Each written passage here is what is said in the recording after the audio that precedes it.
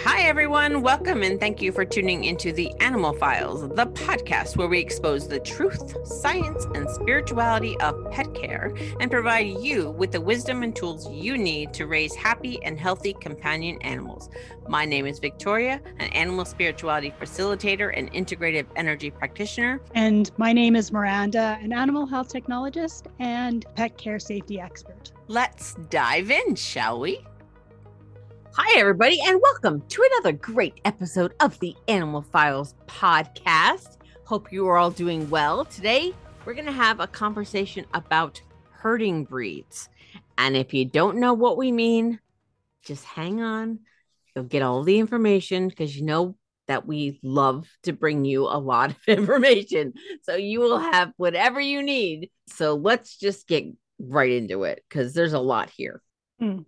So how many of you have a dog that was bred for herding or may have been crossed with a herding breed? How many of you even know if you are caring for a herding type dog? We're going to first discuss some of the important things that you really should know about herding dogs in general. Then we're going to go a bit into more talking about some of the different types of herding dogs that currently exist around the world. So if you are familiar with herding dogs, how much do you actually know about them? If you've had them for a while, I'm guessing you probably are fairly familiar with their traits and characteristics. So as you probably know, dogs that were bred for herding are and were used to assist humans in managing and herding various types of livestock, typically cows and sheep. These dogs are highly intelligent, very energetic, and have an extremely strong work ethic. So because of these dogs' very high energy level, they require not only a large amount of exercise daily, but they also require a great deal of mental stimulation. A lot, more than you would think. Mm-hmm. So you might be wondering, well, why do they need mental stimulation? Why can't I just take them out to run for a couple of hours? Why isn't that good enough? Well, if you think about a dog that is actually doing the herding type of work, they have to have not only endurance to do the job, but they also have to have the mental ability to figure out how to corral the livestock that they're herding in order to be able to perform their job in the most effective way possible. So if you have exercise, physical activity without the mental activity, or the mental activity without the physical activity, you're going to end up with challenges because you're not creating the balance that these dogs require. If you do not provide enough exercise for these dogs or enough mental stimulation, you could end up with a dog that becomes bored, anxious, very vocal, and potentially destructive. And just to add, these aren't natural traits of the dog. This is the dog's coping mechanism because you're not doing what the dog needs.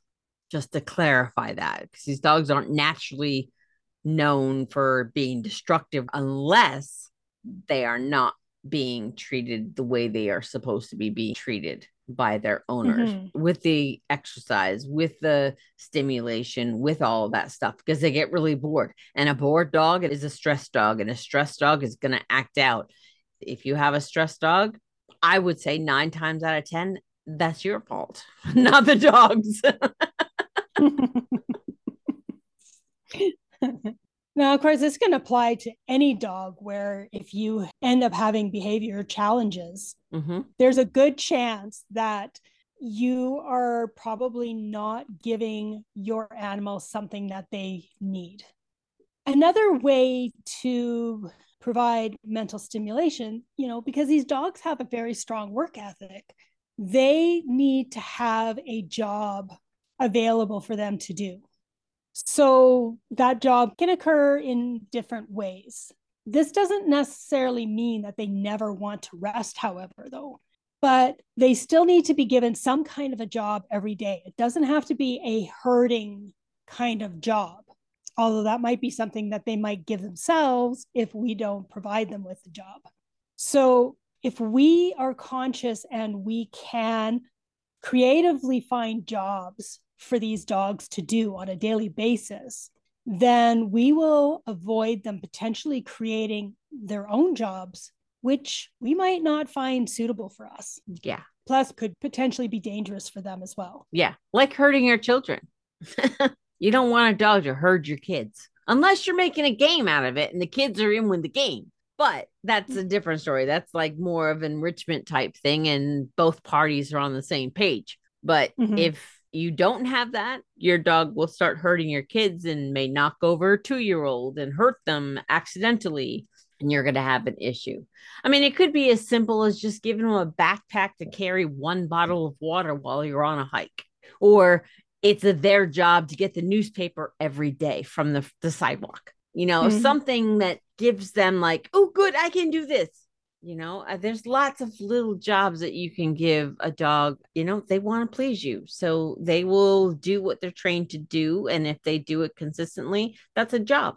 It is. But at the same time, if there's not enough reward for the job that you're giving them, then they can still get bored. Oh, yeah. With herding, it's going to change every single time because they're not going to be able to know exactly how the animals they're herding are going to behave.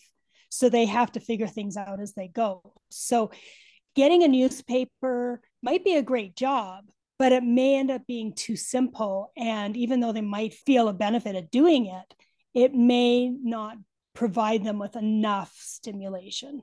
You need to sort of vary it up or find things that are going to be challenging for them. They're smart, remember. With these dogs being highly intelligent, this can be both rewarding as well as challenging, mostly for you compared to the dogs themselves. The benefit of their high intelligence is that you can quickly train them because they will pick up on your cues and your skills easily.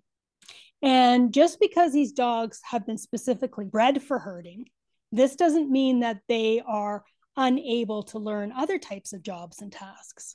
But the challenge comes in, like we were saying, that with the mental stimulation, you need to frequently find new things for your herding dog to learn to avoid that boredom and possible various behavioral challenges that can occur as a result of that boredom.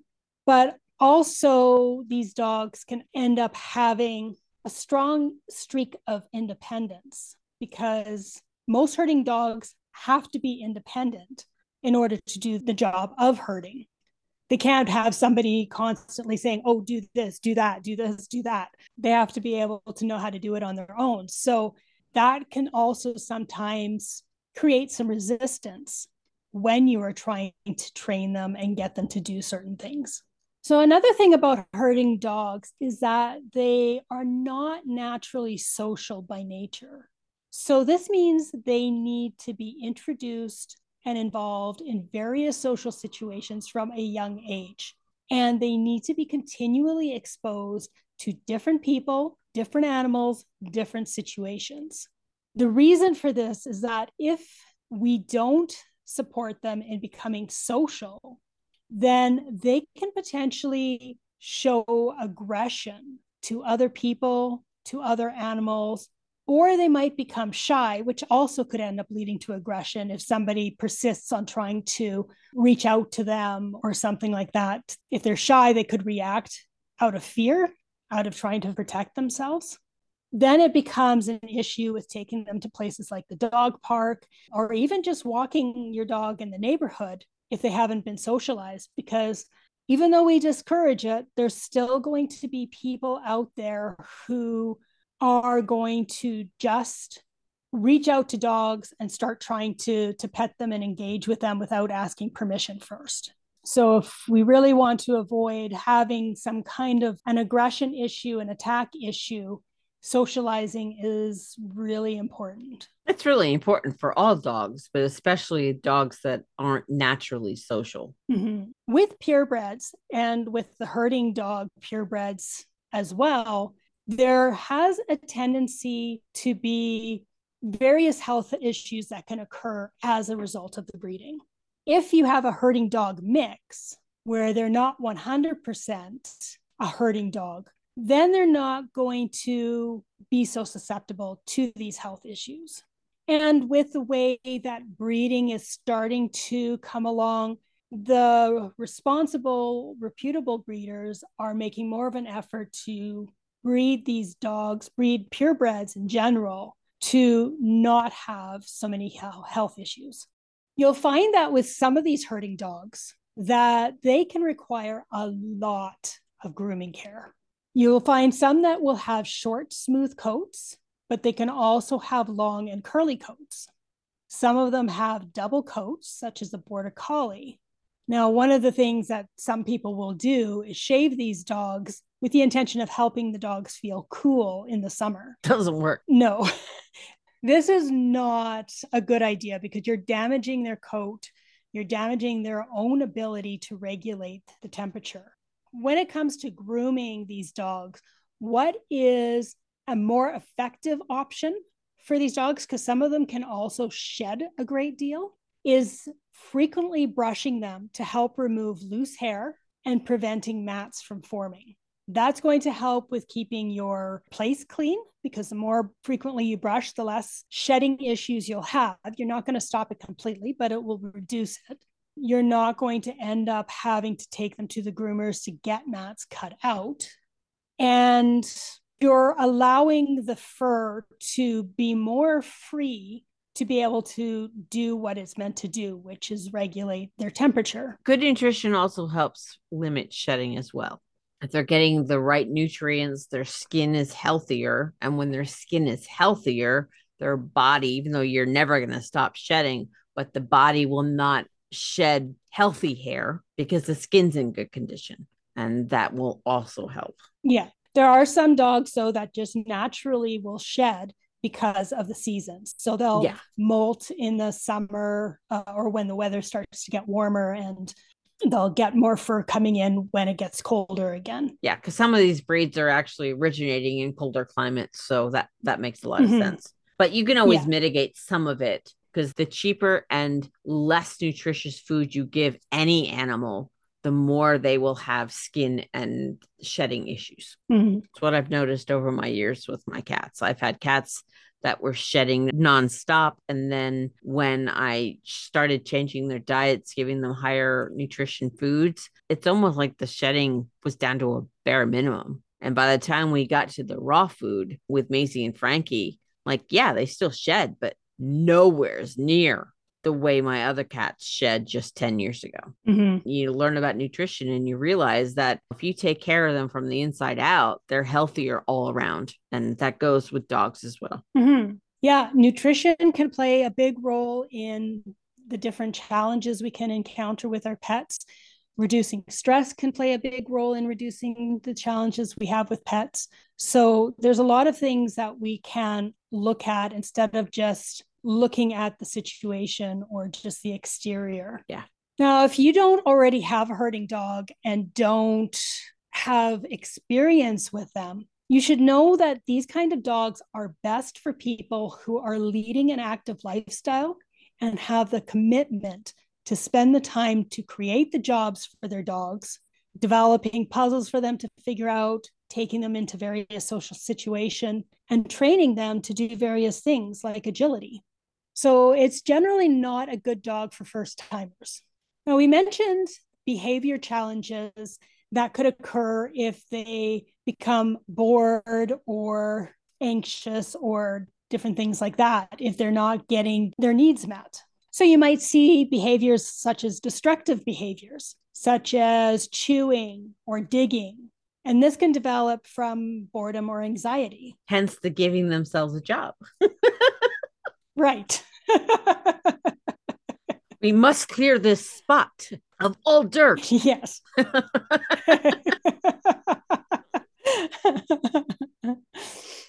So if you see these kinds of dogs damaging your furniture or causing damage to your carpet or digging holes in your backyard, this might be something you'd want to take a look at. You might see that they develop an anxious nature, which again can develop from boredom or being left alone for long periods. These are not good dogs to leave alone for long periods. No. So if you've got an 8-hour job, and you have nobody coming in during that time that you're gone and they're alone that whole time, there's a good chance you're going to end up with behavior challenges. Yeah. These dogs in particular can be very loyal and develop a very strong attachment to their person or people, but it's usually one person in particular. And it's probably going to be the one that spends the most time with them and gives them the most stimulation. Right. They're going to gravitate to the person that's giving them what they need. Mm-hmm. We mentioned that they could develop aggression if they do not receive enough or no socialization with other people and animals. Sometimes they can develop obsessive behaviors, which can develop if they are not provided with a proper outlet for their herding instinct. So we mentioned that they could herd children. They could also herd animals, but sometimes they'll even herd vehicles, or at least attempt to. And you don't want that to happen. Mm-hmm. They can develop fear-based behaviors, which can develop from a lack of exposure to social experiences and new environments. They can become very sensitive to loud noises, such as thunder, vehicles backfiring, loud bangs, etc. They can also develop fear-based behaviors that can include aggression, a lot of barking, possibly hiding, and even sometimes submissive behaviors such as peeing on the floor. The last behavior we're going to talk about that could develop as a result of their needs not getting met is that you might find them trying to escape. We mentioned that they're highly intelligent. This intelligence can enable them to find a variety of different ways to escape their home or yard if they become bored, anxious, or aren't being given enough attention. Yeah, because within the breeding of that dog, they have been known over years and years and years and generations and generations to figure stuff out. Mm-hmm. How do I keep these 100 head of sheep in line? They have to figure it out. They're problem solvers. And if they have a problem and they need to get out of the yard because they have a perceived problem, they will figure it out. They're smart. Oh, yeah. So that was basically a big overview of herding dogs in general. When we come back from the break, we're going to give you some examples of some of the more commonly known herding dogs and a few examples of some of the less commonly known herding dogs. And you might be surprised. You may not realize that your dog is actually a herding dog. And maybe it'll answer some questions for you. All right. So with that, we will see you in just a little bit. Hi, everyone. We hope you've been enjoying season 3. It's been a great couple of years so far. Miranda and I just want to take a moment and thank you all for joining us on this journey and listening each and every week. We've got lots planned for you this season, great interviews, great topics, and we're even building you a home on YouTube. If you want to help us out and be the first in line, just head to YouTube, look for the Animal Files podcast, and hit that subscribe button. Or you can just head to the website, www.theanimalfilespodcast.com. Now that that's out of the way, let's get back to the conversation. And we are back. Thanks so much for sticking around. It is time to break down what is a herding dog and what that means. So we got a list of dogs here, and we're going to run through them because there's quite a bit. You'd be surprised. We're going to run through these and give you a little bit of everything, all the important things that you need to know, and what sets these different breeds apart. So take it away. Our first dog is a Pembroke Welsh Corgi. I love Pembrokes. Pembroke Welsh Corgis are the best. There's actually a couple of different types of Corgis. So this is one of the specific types.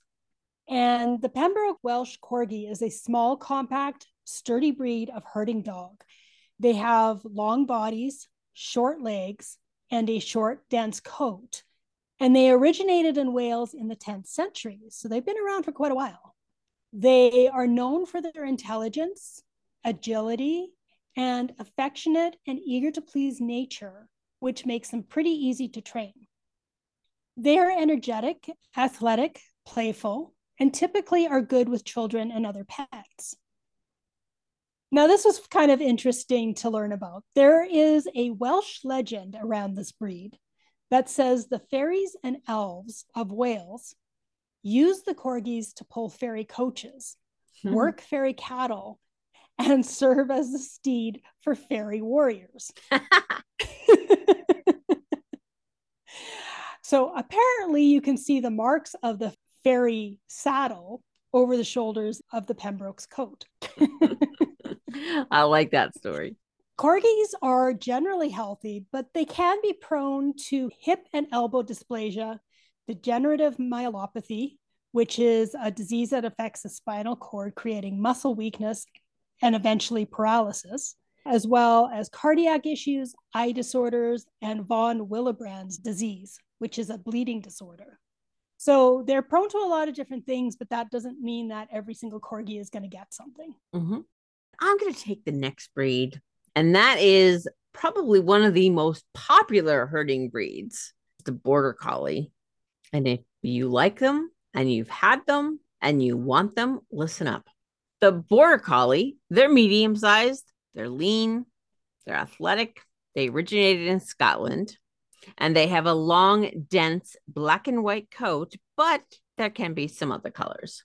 They're known for their intelligence, which can be very high, their agility, loyalty, tenacity, and the strong work ethic that we talked about earlier in the show, which makes them highly trainable. They're also affectionate with their personal humans, but can be very reserved when it comes to strangers and people they do not know very well. Potential owners of this breed need to be prepared and have plenty of time, energy, and means to keep their workaholic Border Collies occupied. They are willing to settle down and cuddle when the work is done. So they're not always on call. You can get a good cuddle in.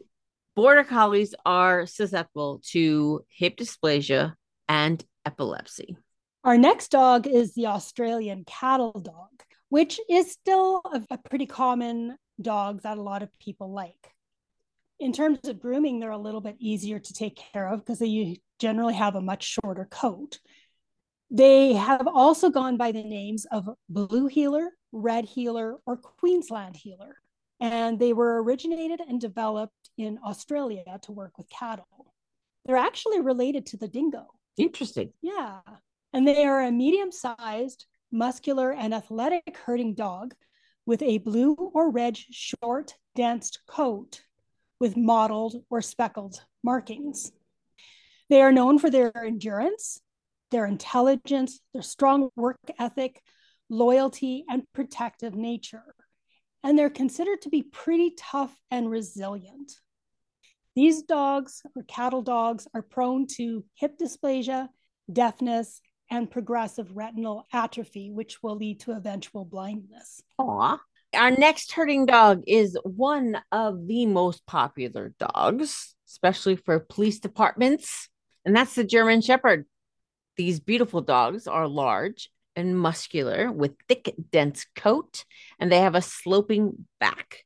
But hopefully, it will eventually be bred out because they are working towards that. They originated in Germany and developed to be a working dog, which included herding, but now they are typically used as service dogs, police dogs, and search and rescue dogs. American and European breeders apparently have different approaches. One focuses on appearance, and the other focuses on health, temperament, and ability. Do you know which one is which? Yes, it's the American breeders typically focus on the appearance. Okay, good to know. So keep that in mind if you're looking for a German Shepherd. They are also known for their loyalty, their courage, their intelligence, their work ethic. If you're noticing a theme, each one of these dogs have high work ethics and their protective nature. However, shepherds are susceptible to elbow and hip dysplasia, degenerative myelopathy, and bloat. The next dog, the Australian Shepherd, is considered a fairly common herding dog, but it's probably a lot less common than some of the other ones that we've already mentioned. They're beautiful dogs too. They're typically referred to as Aussies. They are a European breed, but they were perfected in California by way of Australia. And it was kind of a convoluted little thing there, so I didn't get into the details about that. If you want to find more about that, you can search for that. Now, Aussies are often connected with the rodeo circuit, and they are closely associated with the cowboy life. So that's maybe why they're less common in cities. They're probably more commonly seen in the country settings. At least that's what I would guess. These are medium-sized dogs. They're sturdy with a thick double coat that can come in a wide range of coat colors. They're known for their intelligence, loyalty, eager to please nature, strong work ethic, and trainability. They're often referred to as Velcro dogs because they love to be so close to their humans. Well, that could be fun. Lots of cuddle time too. Yeah, it could be a pain in the butt, but hey, cuddle time is always good. Yes. So these particular shepherds are susceptible to hip dysplasia, cataracts, and epilepsy. A lot of hip dysplasia with these herding dogs. Yes. All right, our next one is the Belgian Malinois.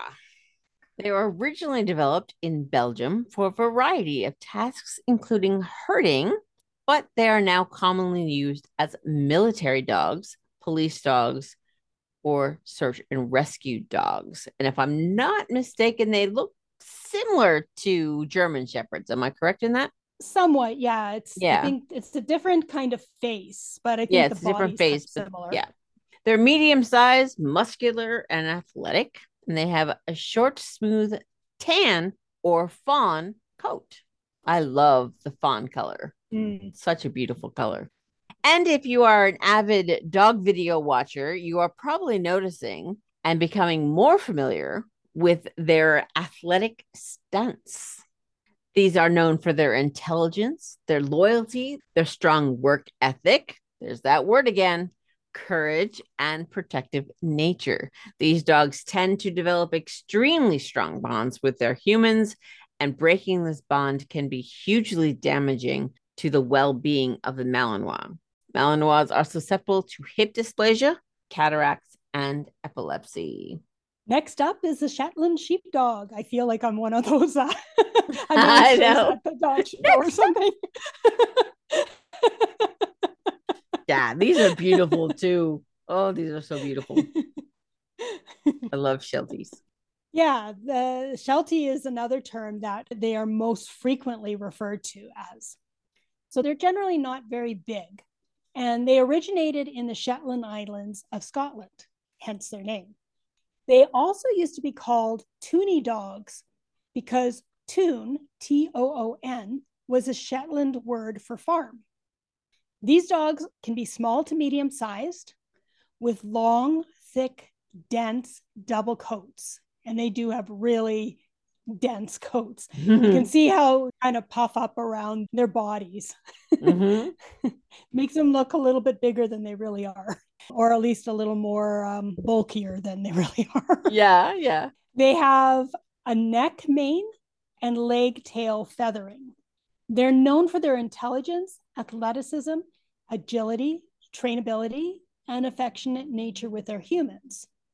Shelties are, again, susceptible to hip dysplasia, eye problems, dermatological or skin issues, and a few other health issues. There's a little too many to mention. All right. Well, our next one to the quote unquote stage is the Old English Sheepdog, sometimes referred to the OES or bobtails. I've never heard that. Pretty interesting. They originated in England, hence the name, and were bred for herding sheep.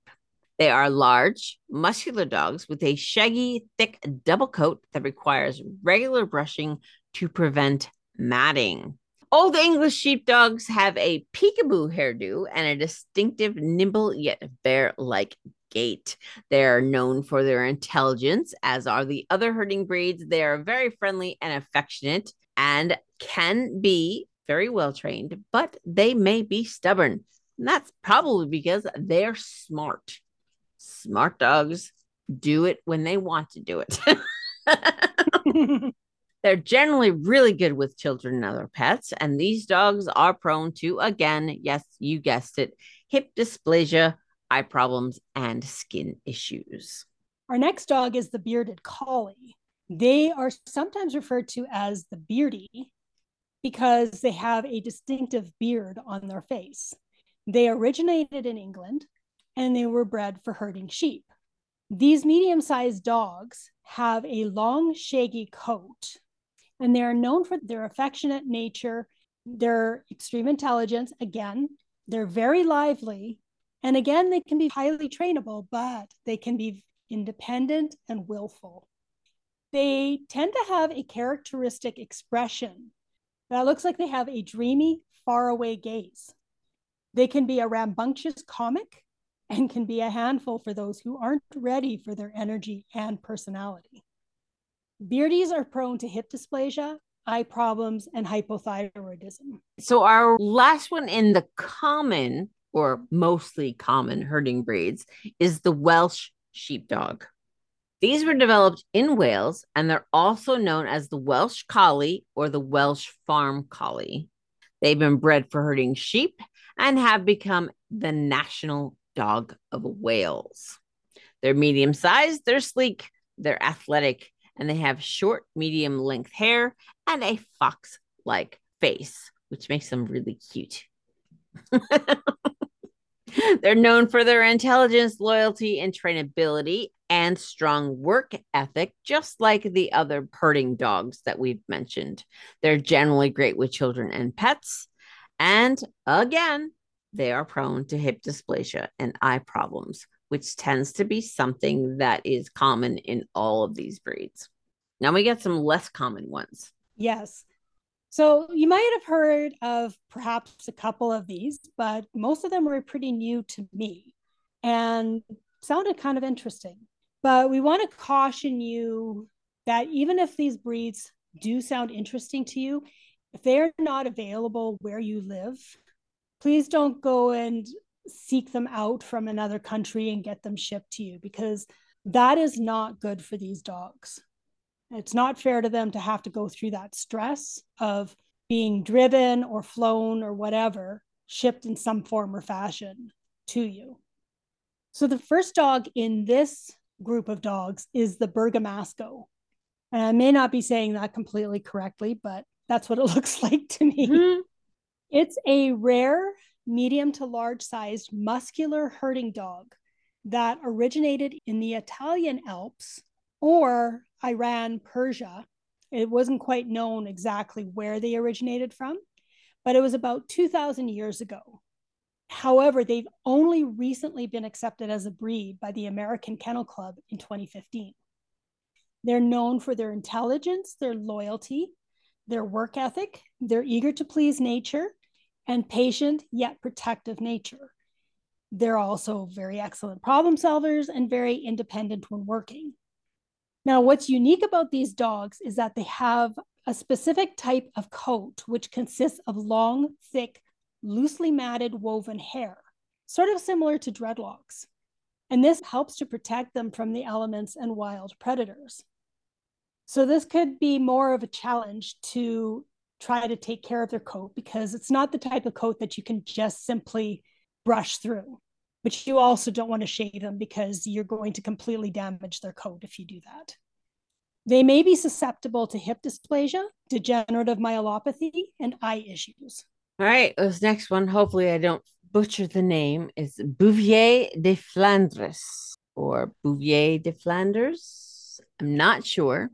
This is a large, burly, barrel-chested herding dog with a tussled coat that originated in Flanders, Belgium.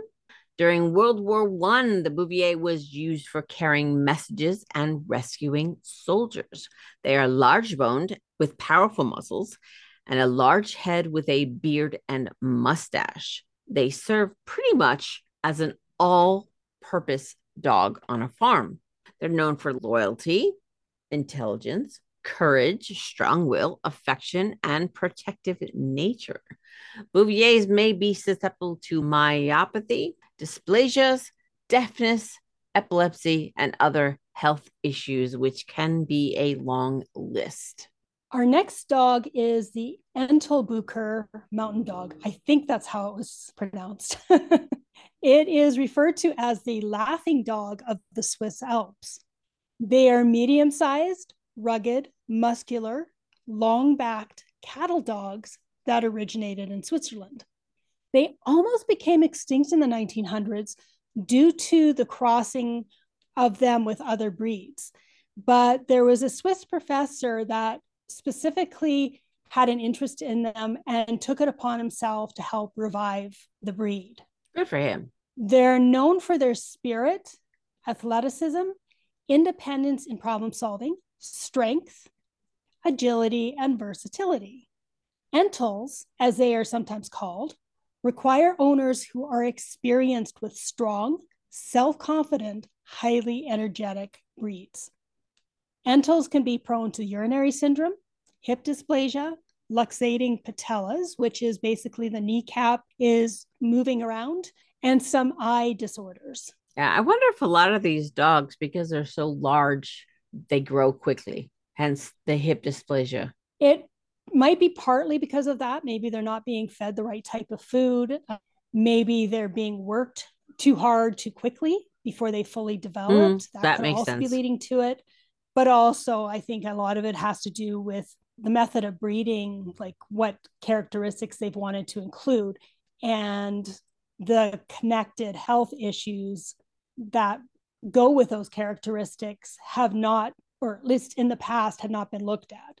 So maybe some of these health issues are going to disappear in the future some point if these breeders are starting to breed them properly. Let's just hope. Fingers crossed. Our next dog is the Finnish Lapphund.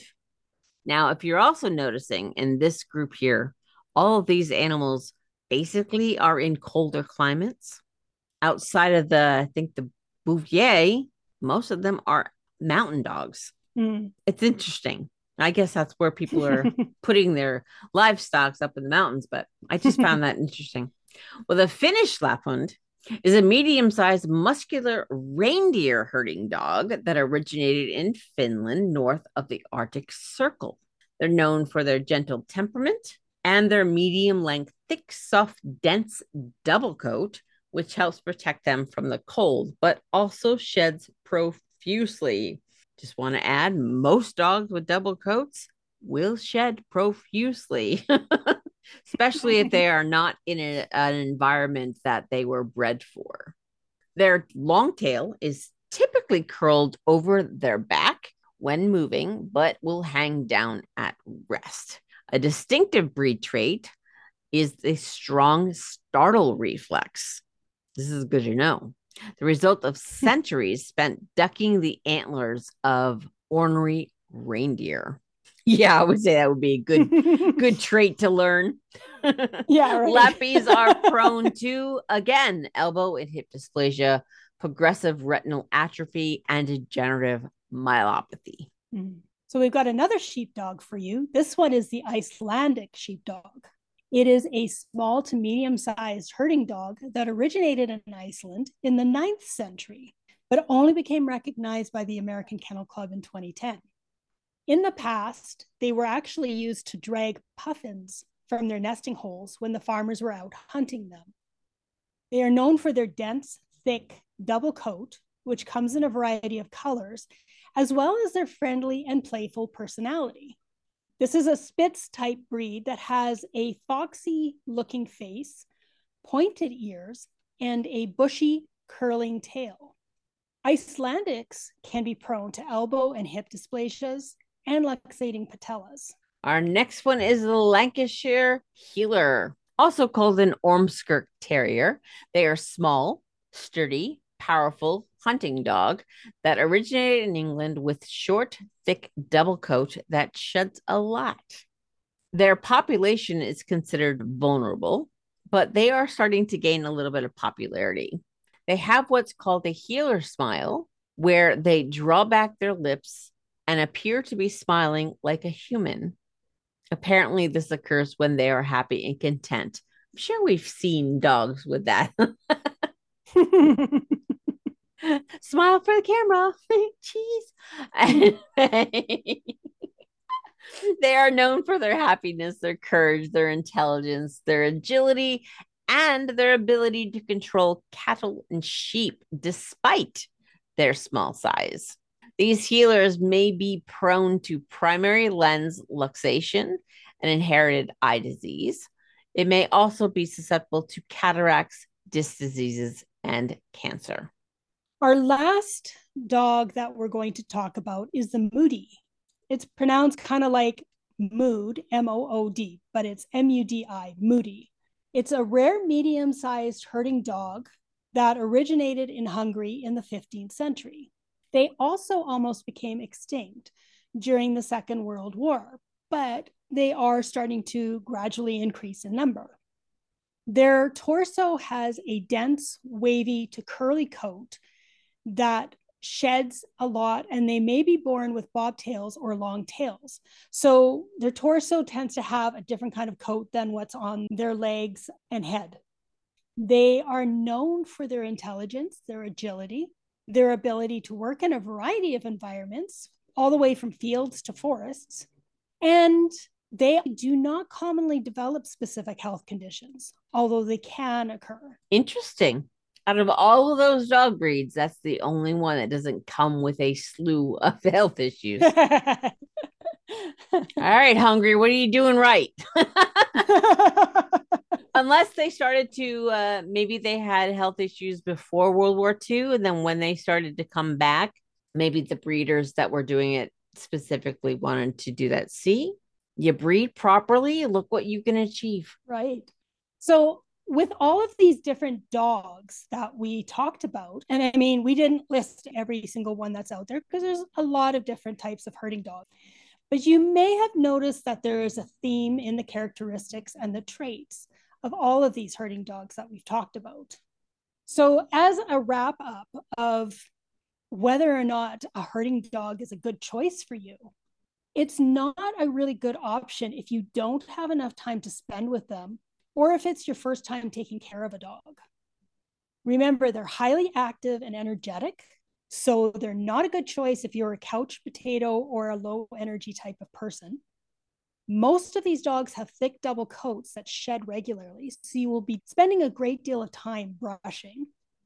They are all highly intelligent, love to work, have the ability to problem solve. So exercise alone is not going to be sufficient. You will need to become creative and find the time to mentally engage them in a variety of ways. Many of these dogs can be very strong-willed, which is something that was bred into them because of the jobs that they were bred to do. So you will need to have a firm hand with regular and consistent training and socialization, which means it's like you don't just go and train them as a puppy and then you never train them ever again. This is something that is going to have to be repeated over and over and over as long as you have them, because you're going to have to remind them. Otherwise, they're just going to revert to their typical way of being. Yes. And they do not do well if your definition of firm hand means force training. Mm-hmm. That's not going to make you have a good connection with your dog. And it also may create behavior issues. These are highly intelligent breeds. They are not robots. And if you think that you can control them like a robot, yeah, choose not to have an animal if that's how you think. Yeah, telling you to have a firm hand does not equate to punishment. They're completely different things. Having a firm hand just means that you are maintaining a certain level of control and you're not allowing the dog to become dominant over you and controlling you.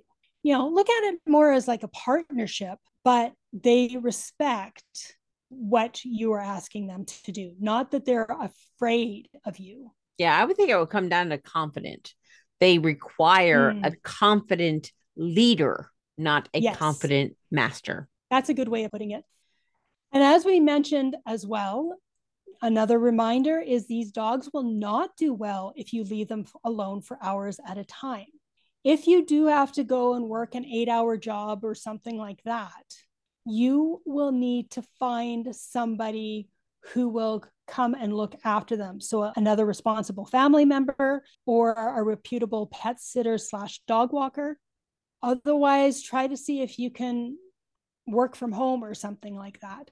And if none of these things are an option for you, do not get a herding dog. They're not going to be a good choice for you. So as you can see, these dogs are a lot of work, a lot of responsibility, but they can be also very rewarding to have. And a lot of fun, especially if you're an active person. Yeah.